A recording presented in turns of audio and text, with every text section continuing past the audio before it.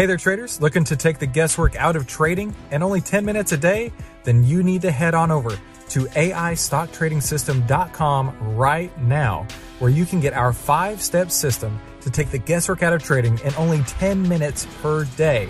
And the only place to get that is at AIStockTradingSystem.com.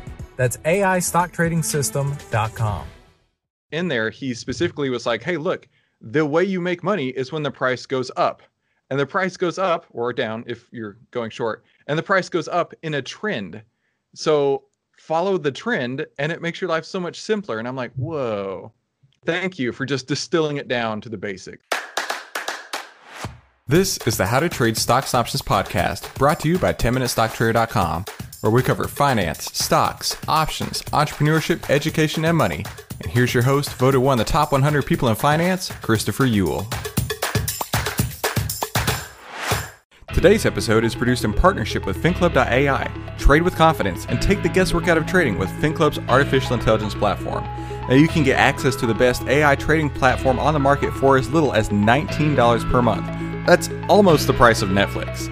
So head on over to FinClub.ai to start your 2-week free trial right now. Remember, that's at FinClub.ai. Hey, make sure you subscribe and hit the bell so you'll be notified every time we give you more tools, tips, and tricks to help you trade faster and trade smarter every single week.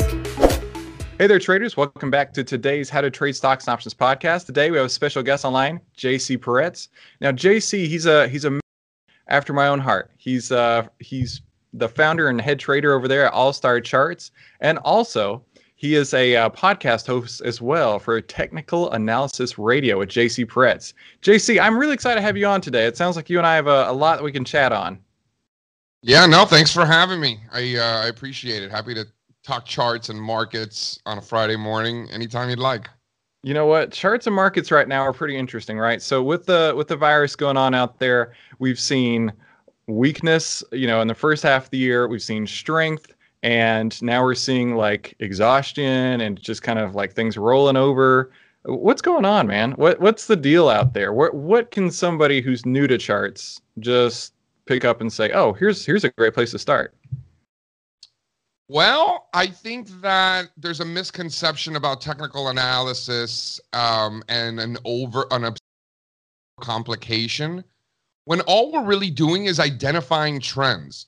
And that's why technical analysis works, because markets trend, right? Markets, we know for a fact market returns don't fall under a normal distribution. Like there are hot streaks, like when a three-point shooter is hot, feed him the ball. When a pitcher is just dominating and striking out the side left and right, you don't take him out to put in a middle reliever so that a lefty's facing a righty or whatever nonsense the manager's coming up with in his head, because these managers aren't pitchers. That's another story. My point is, like, an object in motion tends to stay in motion, right? Isaac Newton, and the market's the same way. You can give a chart to a 4-year-old and say, which way is this one going? She's going to say, Daddy, it's going up, or Daddy, it's going down, right?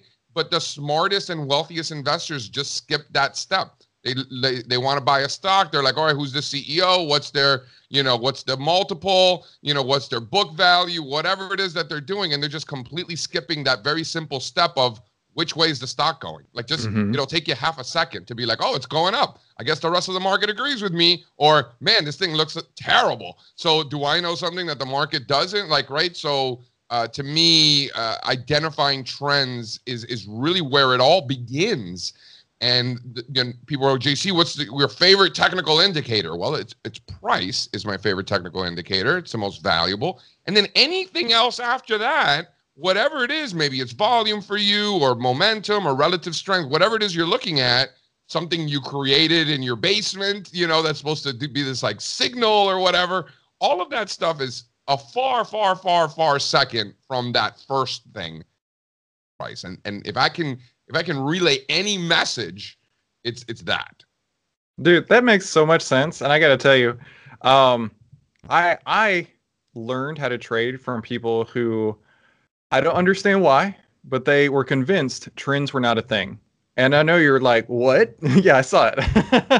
Like, are they blind or like yeah, they're closing I know, their right? eyes? And so like when the price was going up, they'd be like, dude, you got to sell calls, right? Or when the price is going down, dude, you got to sell puts. And I'm like, okay, but then I reached a point where I was losing like crazy. And I'm like, there's something broken with this system. I can't keep throwing money away like this. And so I really took a step back and I started reading all these books and learning from all these different people. And one of those in particular was Trend Following by Michael Covell. And in there, he specifically was like, hey, look, the way you make money is when the price goes up. And the price goes up or down if you're going short. And the price goes up in a trend. So follow the trend and it makes your life so much simpler. And I'm like, whoa. Thank you for just distilling it down to the basics. That's what I needed, right? I got so lost in the weeds, and honestly, I was listening to the wrong people. And that's why I really love having different perspectives and having them come on the show just like this. So JC, give us a little background. I think I skipped the part where you tell us about who you are and what you do, so I apologize for that. But give us a little background about who you are, where you came from, what you do, and how you got to this point. Yeah, Chris. I mean, listen, nobody cares about me. They want to know about the charts. They want to know about technical analysis. Yeah, let's start at the beginning. It was a warm summer day. And, for me, I grew up in Miami. My family came from Cuba in the early 1960s. I was the first one born in the country. So I had a lot of opportunities that, I wouldn't have had otherwise had my grandparents and parents not made the sacrifices that they did way back in the day. So, I was a baseball player. If you can imagine a Cuban baseball player in Miami, I know that sounds wild to you, but I fit that description perfectly. I played ball my whole life. I got a good opportunity to play Division I at Fairfield University in Connecticut, which is conveniently located right in the hedge fund capital of the world, Fairfield County, where Greenwich, Connecticut is. So that's where I went to school. And my interview for my internship at Merrill Lynch was like a joke, because it was kind of like a revolving door of Fairfield interns every summer. So my quote unquote interview was more of like an introduction. Oh yeah, so you're on the baseball team, so-and-so? Oh yeah, I played golf with his father. Oh, so-and-so? Oh yeah, they were our intern last summer. So it was more of like, hey, nice to meet you. When can you start sort of thing. So I was like, this is fantastic. The next thing I know, I'm 21 years old, living in New York City as an intern after my junior year of college, working for Merrill. It was quite obvious I hated Merrill Lynch and everything that it stood for. And I tell this to all my interns, and I tell this to people that are interning, you don't love the company that you work for, right? If you hate it, like that sucks, but like you don't have to, like, it doesn't have to be your career path, but if it can at least point you in the right direction or open your eyes to something you didn't know before, that's the purpose. Like, it's not like you have to go intern at Merrill and then work there forever. I mean, it doesn't even exist anymore. So you can, well-deserved, right? They didn't deserve to exist anymore. But I knew I didn't want to work for them. I wanted to work for smarter, Freudian slip, smaller firms for sure, and get my hands dirty and start trading instead of just being a number at a big firm. So it really opened my eyes to that. And kudos to that summer and my bosses over at Merrill at the time. I really fell in love with the markets. I mean, it was love at first sight. I was less interested in British literature than I was in mathematics and geometry. Right. So, that sort of thing just kind of fit my personality and my profile, just who I was. And I always think that athletes have a huge advantage in the business world overall, but certainly in the market with respects to discipline, mental toughness. These are things that athletes thrive in, or should anyway, the good ones do, because they've had to learn tough lessons the hard way. They've had to run sprints in the snow at 6 o'clock in the morning, hungover on a Sunday morning. Like no matter how bad my day is, Chris, and I have bad days and good days just like anybody else, but no matter how bad my day is, it's not going to be worse than those 6 a.m. morning sprints in the snow on a Sunday when you just got home a couple hours prior. Nothing I do is going to be as bad as that. So I think, and you talk to other former athletes and they have other funny, similar stories. So I think that really helps. And then, so I hit that fork in the road early on. And as Yogi Berra said, when you hit the fork on the road, you take it. So it was like, all right, so do I learn fundamental analysis and learn about companies and study for my CFA? And this is, I'm like 23, 24 years old. Or do I study for my CMT and learn technical analysis and learn about stocks and trading? And at the time, it seemed quite obvious. I couldn't care less. Statements and balance sheets and fundamentals, fundamentals of companies that don't even have fundamentals. Like these people are trying to put multiples on companies with no earnings. Like, what are you doing, bro? So anyway, I didn't know this at the time. It just seemed obvious, study stocks and study technical analysis. So I got my CMT. Little did I know then how important that decision would ultimately be and how it would impact my career and really my life and the countries it would take me to all over the world and the people that I would meet. I mean, wow, what a great decision that was. And so I started a blog in 2010, 2011. And 10 years later, that blog is probably the most widely followed technical analysis research of all time. Wow, that's really cool. I totally agree with you as far as like the paths that you go across lead you to certain places, right? I had similar experiences. I started trading like in 2009, and I was doing leveraged ETFs, and I wasn't going anywhere with it, right? It would just basically break even. Yeah. And I didn't lose all the account at that point. I lost it twice since then. But, it wasn't going anywhere, and I just kind of shelved it for a while. And then when I was in a different job, I worked in corporate finance, and they were talking about Deutsche Bank one day, and they were like, it was a conversation I overheard between two colleagues, and they were saying, hey, if you think Deutsche Bank, go out and buy some puts. And I was like, what did you just say? And I was like, I know I've heard the word puts, but I just cannot remember at all what it was. So I was one of those nerds that kept all of my textbooks from college. And like I said, I worked in corporate finance. And so I had all the textbooks on my desk right there. And I pull out the one that talks about, I don't even remember. It was a finance textbook of some kind. But, it's one of those textbooks from college where it was like 900 pages, right? You sit it on a table and the whole earth shakes, right? Yeah. And on that book, there were 2 tabs in it. And one of them was for bonds and the other one was for options. And I'm like, what are the chances? Like me from 10 years ago or whatever it was would know for that, right? And I flipped to that page and it talks about how puts grow in value as the stock price goes down. And I'm like, mind blown. I was like, a whole new world that I should have remembered had left my brain and then just came back all at once. And I wouldn't have had that experience, which actually led to me starting my company and doing my trading and starting the podcast and things like that. That led to like this exact moment. So you're totally right. When you have those forks in the road, you never know when the opportunity will come across like that. Yeah. So that's really cool that you're sharing that. So you, at what point did you leave Merrill Lynch, right? Was it just an internship. It was just it was just that summer. Gotcha. Yeah. So what did you do at that point? You started out on your own, or you started working at smaller firms like you were looking for? Yep. So I just got my hands dirty. I worked at a firm who's no longer West Rock, and basically did everything. Helped put together different deals at different firms. Trading, we put together IPOs, took a few companies public. We took this this juice company public. I remember that somehow worked out great. Some hippie guy in a basement, the stock went up like 10 times. I forgot the name of it. It was like a ginger beer or something like that. I forgot off the top of my head. So we just did it really opened my eyes. But the one common denominator, like we were buying shares of Twitter and Facebook way before their IPO, really, really cheap valuations, like, secretaries and chefs trying to get rid of their shares and things like that. And, we'd bring it to private investors. Like, it was really, really cool.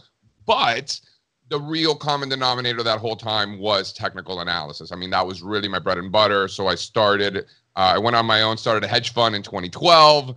As you can imagine, being a general partner, owning a general partnership at a hedge fund is very costly, very expensive. So here we are, just, people would be like, I had a blog at the time and I was on TV every day and people were like, oh, why aren't you selling your research? And I was like, oh, I'll just raise $1 billion. And they're like, all right, bro, good luck with that. And I was like, yeah, I'm going to do it.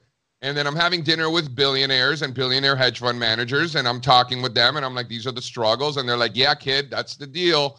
And I'm like, so you were dealing with the same bullshit and the same struggle? And they're like, yep, that's just the rite of passage.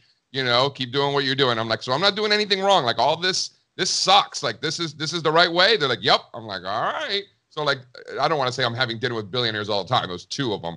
But, they were basically reinforcing that I was doing the right things, even though it was like quite the struggle. So I was like, all right, I'm doing the right things, but I'm not making any money.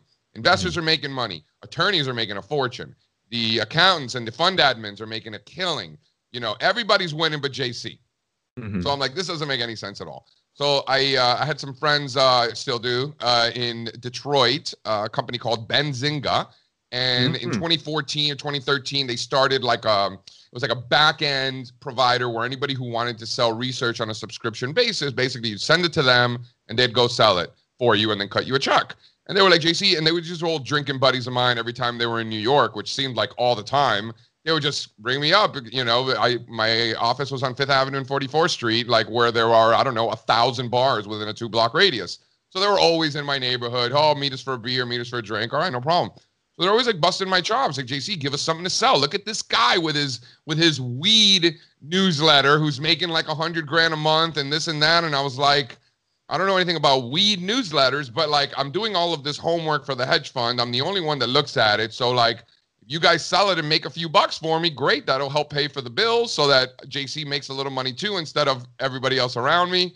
And if you don't sell any, well, I still have to do the homework anyway. So, you know, I have nothing to lose. And then slowly but surely, like those checks turned into, you know, 7, 10, 15, 20,000 a month. I was like, okay, this could be a real business. So that's when I was like, you know, why don't I get out of town for a little bit? Moved to California with my girlfriend at the time, now my wife and mother of my baby girl. But at the time, she was my girlfriend. I was like, let's go, you know, we agreed, let's get the hell out of here, go to California for a couple of years. We lived in Sonoma, and then we'll move back to New York, relaunch the fund, but now we'll have a real business behind the research instead of, you know, some half-ass unfinished product, which is what it was at the time. And that 2-year plan turned into 5. We're now back on the East Coast. We still haven't relaunched the fund yet, and because the research has just blown up to levels I never imagined were possible. We brought everything in-house. You know, it's our own firm. We're not outsourcing anything. We brought in more analysts, more experts. You know, we've got guys building scripts in Moscow. You know, you know, this is like a real company now. Like this is like, it's like really cool. You know, we just hired our 16th employee. When I get off with you, I'm interviewing employees 17 and 18, which they already have the job and they don't know it yet. So we're going to be 20 employees soon. And it's really been, you know, just such a blessing. The whole thing between the blog and the podcast and the YouTube videos and, you know, all the experience that I had on all the TV networks. I used to host my own show on CNBC. I was on Fox Business all the time, Bloomberg. Like I was really one of these media whores in like 2012, 13, 14, like in my late 20s, early 30s. I mean, I was on TV practically every day, which really taught me 2 things. Number one, you learn how the sausage is made. You know why it sucks so much, and nobody can watch. You know, today's financial television is unwatchable unless you're in a nursing home in a wheelchair and you just can't change the channel. You're the only ones watching this stuff, right? Like anybody young or with a brain can't sit there and listen to a bunch of white dudes in suits yelling at each other. Like, oh, come on. Like nobody can watch that. So it with all due respect, you know. So wait, what? Yeah, right. Here we are. So it taught me that. It also taught me that I met a lot of people, like in the green room. I'd just be hanging out in the green room waiting to go on TV, and there would be you know, a billionaire just kind of hanging out in his like loafers and just kind of like, I'm like, oh, wow, that's David Tepper. You know, that's pretty cool. That guy's my hero, and he's sitting in front of me. I should probably say hi. So, you know, I met a lot of people, you know, backstage and stuff like that, which was really cool. Same thing with like conferences that I would get invited to also. But then it also taught me that it didn't help my business, right? People think like, oh, if you're on TV, then, oh, that's great for business, good marketing.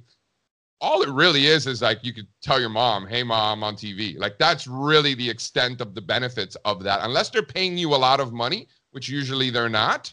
In some cases, people have like ridiculous contracts. Like if you only knew the contracts that some of these contributors had, they don't do it did before, but a lot of them are still grandfathered in.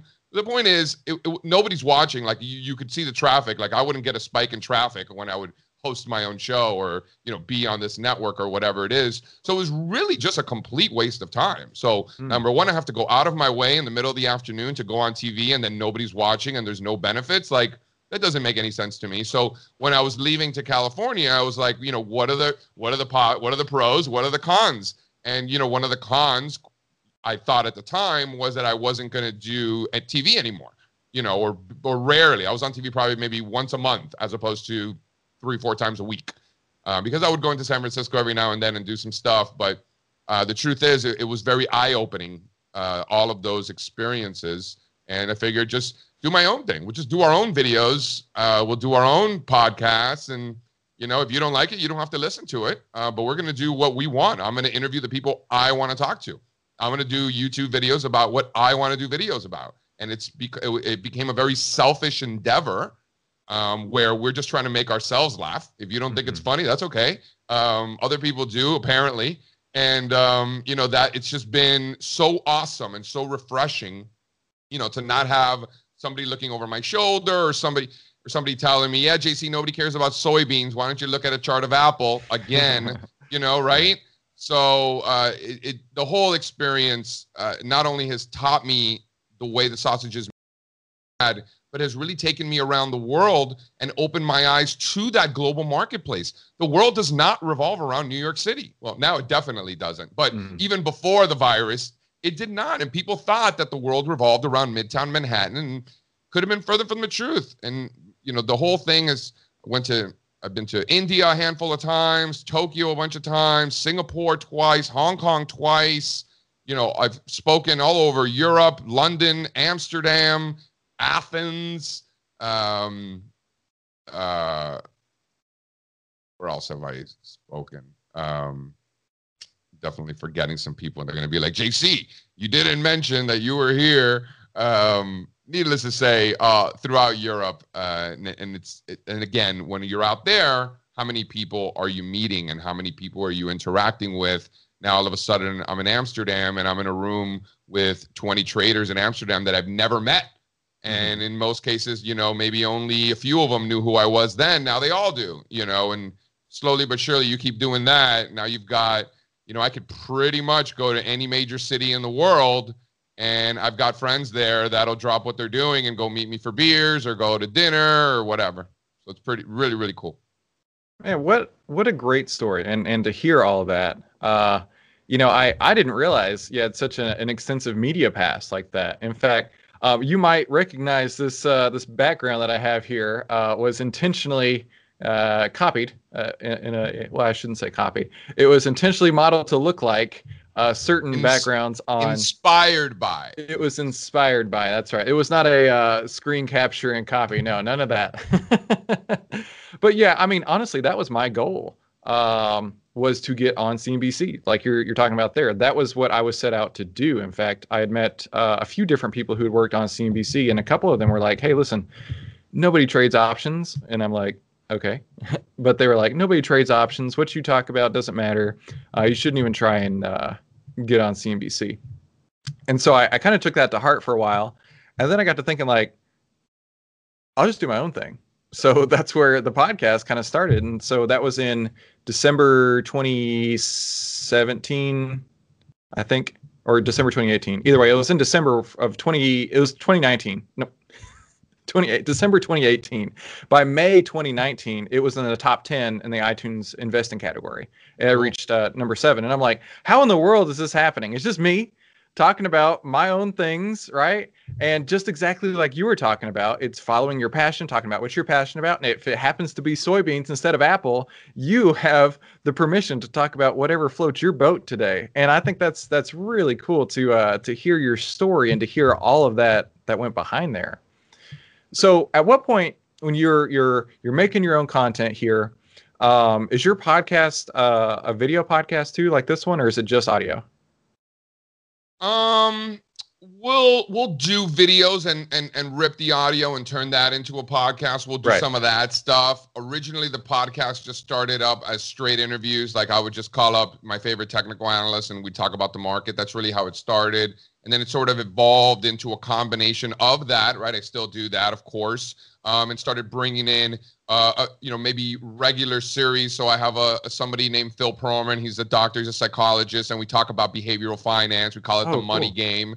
So it's kind of like a podcast within a podcast, if you will. So sort of like a running sort of segment, maybe once a month, where I bring in Phil and we just rap about something behavior-wise that we both find interesting. And again, very selfish endeavor. Some people sometimes are like, the hell are these clowns talking about? And that's okay, right? Like if you don't like what we have to say, or you don't understand it, or it, you know, it doesn't mean anything to you, like that's cool, right? Like it's totally fine. It's not one of these situations where, you know, a network would call me like, all right, JC, you're scheduled to come on tomorrow. What do you want to talk about? And then I would be like, well, let's talk about treasury bonds. Let's talk about materials breaking out. Let's talk about soybeans. And let's talk about, you know, yield curve. They're like, why don't you talk about Apple? Or How why about don't Apple, you pull up a chart Tesla, of the and S&P Microsoft? 500? Right. You know, like it was like, you know, why are you even asking me, right? Why are you even asking me? Like you're asking me, like you make it so nice, like, oh, what are you seeing out there, trader? And I tell you, and then you don't give a damn. So just tell me you want me to look at a chart of the S&P 500 and continue your boring, you know, show, because it's the same, you know, like it was really eye-opening. And I'm not trying to pick on any one network or anything like that. Like that's not what I'm trying to do here at all. In fact, I really appreciate all of the times that I had there. And I have a lot of friends that are hosts of a lot of these shows. In fact, the reason I do any of these shows to this day is because I'm friends with producers and the hosts of the shows. So I'm never going to say no to them, right? So they're great people for the most part.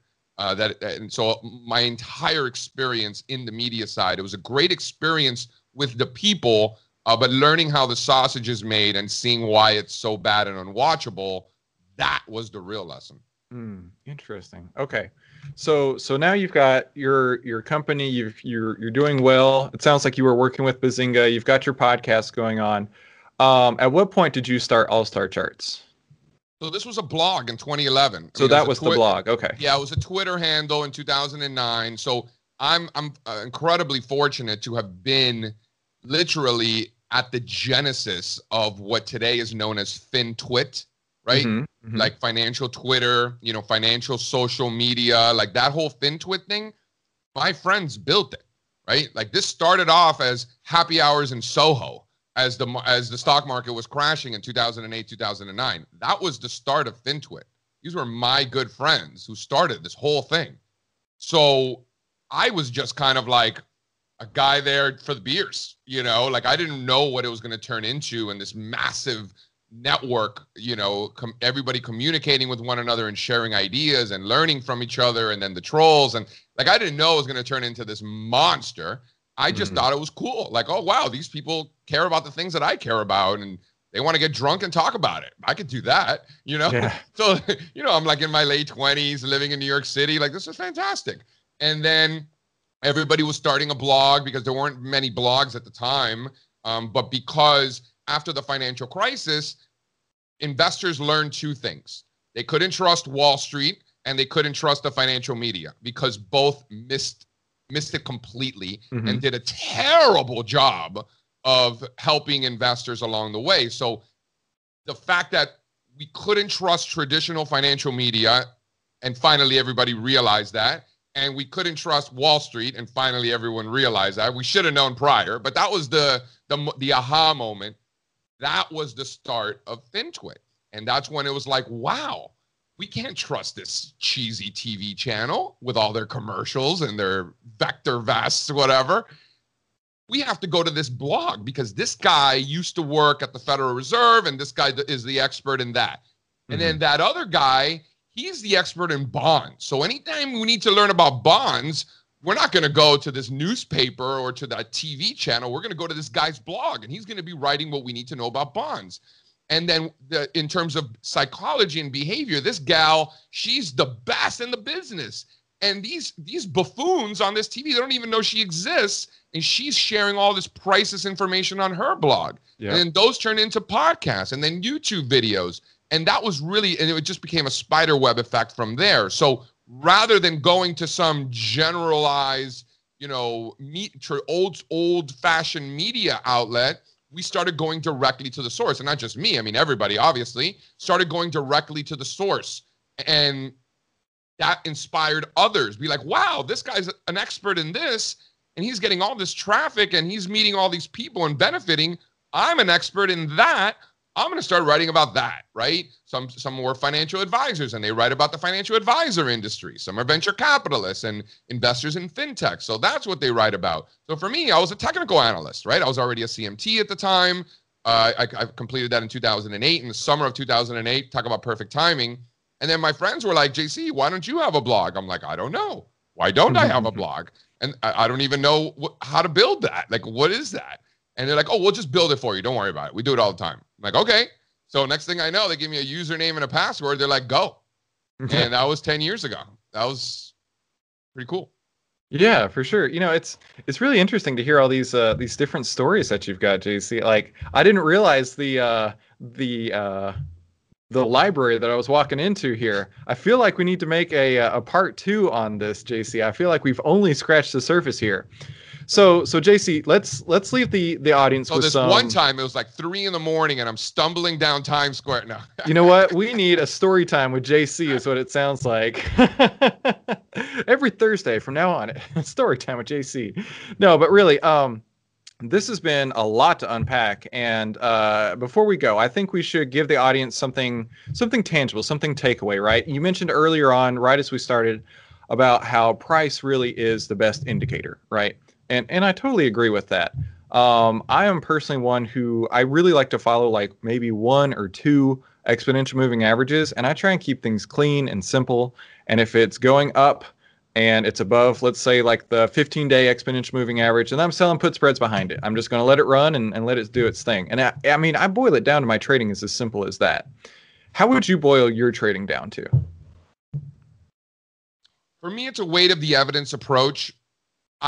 By the time I decide that we want to buy Abbott Labs, 95% of the reason we're buying Abbott Labs has nothing to do with the chart of Abbott Labs.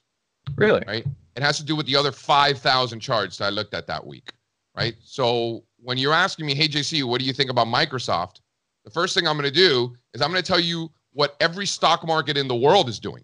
Everything from Canada and Australia and Europe and Japan and Singapore to the emerging markets from Pakistan to Brazil and Russia and India. We're going to go over every index because when we look at stocks, we don't just look at American stocks. We look at stocks as an asset class. Then I'm going to do the same thing for every futures contract in the world, and not just crude oil, gold, natural gas, and silver, but corn, soybeans, wheat, cardamom futures in India, palm oil futures in Malaysia. If there's a contract, it's on our radar. And we're going to do the same thing with probably the top 60 currency crosses in the world, everything from euro, yen, Aussie to Nakisaki and everything in between. And then we're going to do the same thing for the interest rate markets in about 25 to 30 of the largest, most important markets in the world. Then, and also all of the intermarket relationships between all of those asset classes. And it's not until after we've done all those things that we'll come to the United States and we'll start at the index level. We're looking at the Dow, S&P, NASDAQ, Russell, all of the ones that you know, but also the Value Line Index, the IPO Index, the Momentum Index, all of these other, the Value Line stuff, all these, the Wilshire 5000, the S&P 1500, pretty much every index that exists in America. Then we're going to go through every sector. So utilities, financials, energy, technology, communications, discretionaries, all 11 or 12 of them, however many it is now, materials. And then when you look at the sector, you're also going to break it down to the industry level. So in other words, when we're looking at energy, what about what's in energy? Oil services, refining stocks, explorers and producers. When we talk about financials, sure, you have financials as a sector, but underneath that, you have the insurance stocks, you've got dealers, you've got the regional banks, you've got the managed asset companies, right? When you look at healthcare, you've got pharma, you've got biotechnology, you've got medical equipment, right? You have vastly different types of industries within a sector.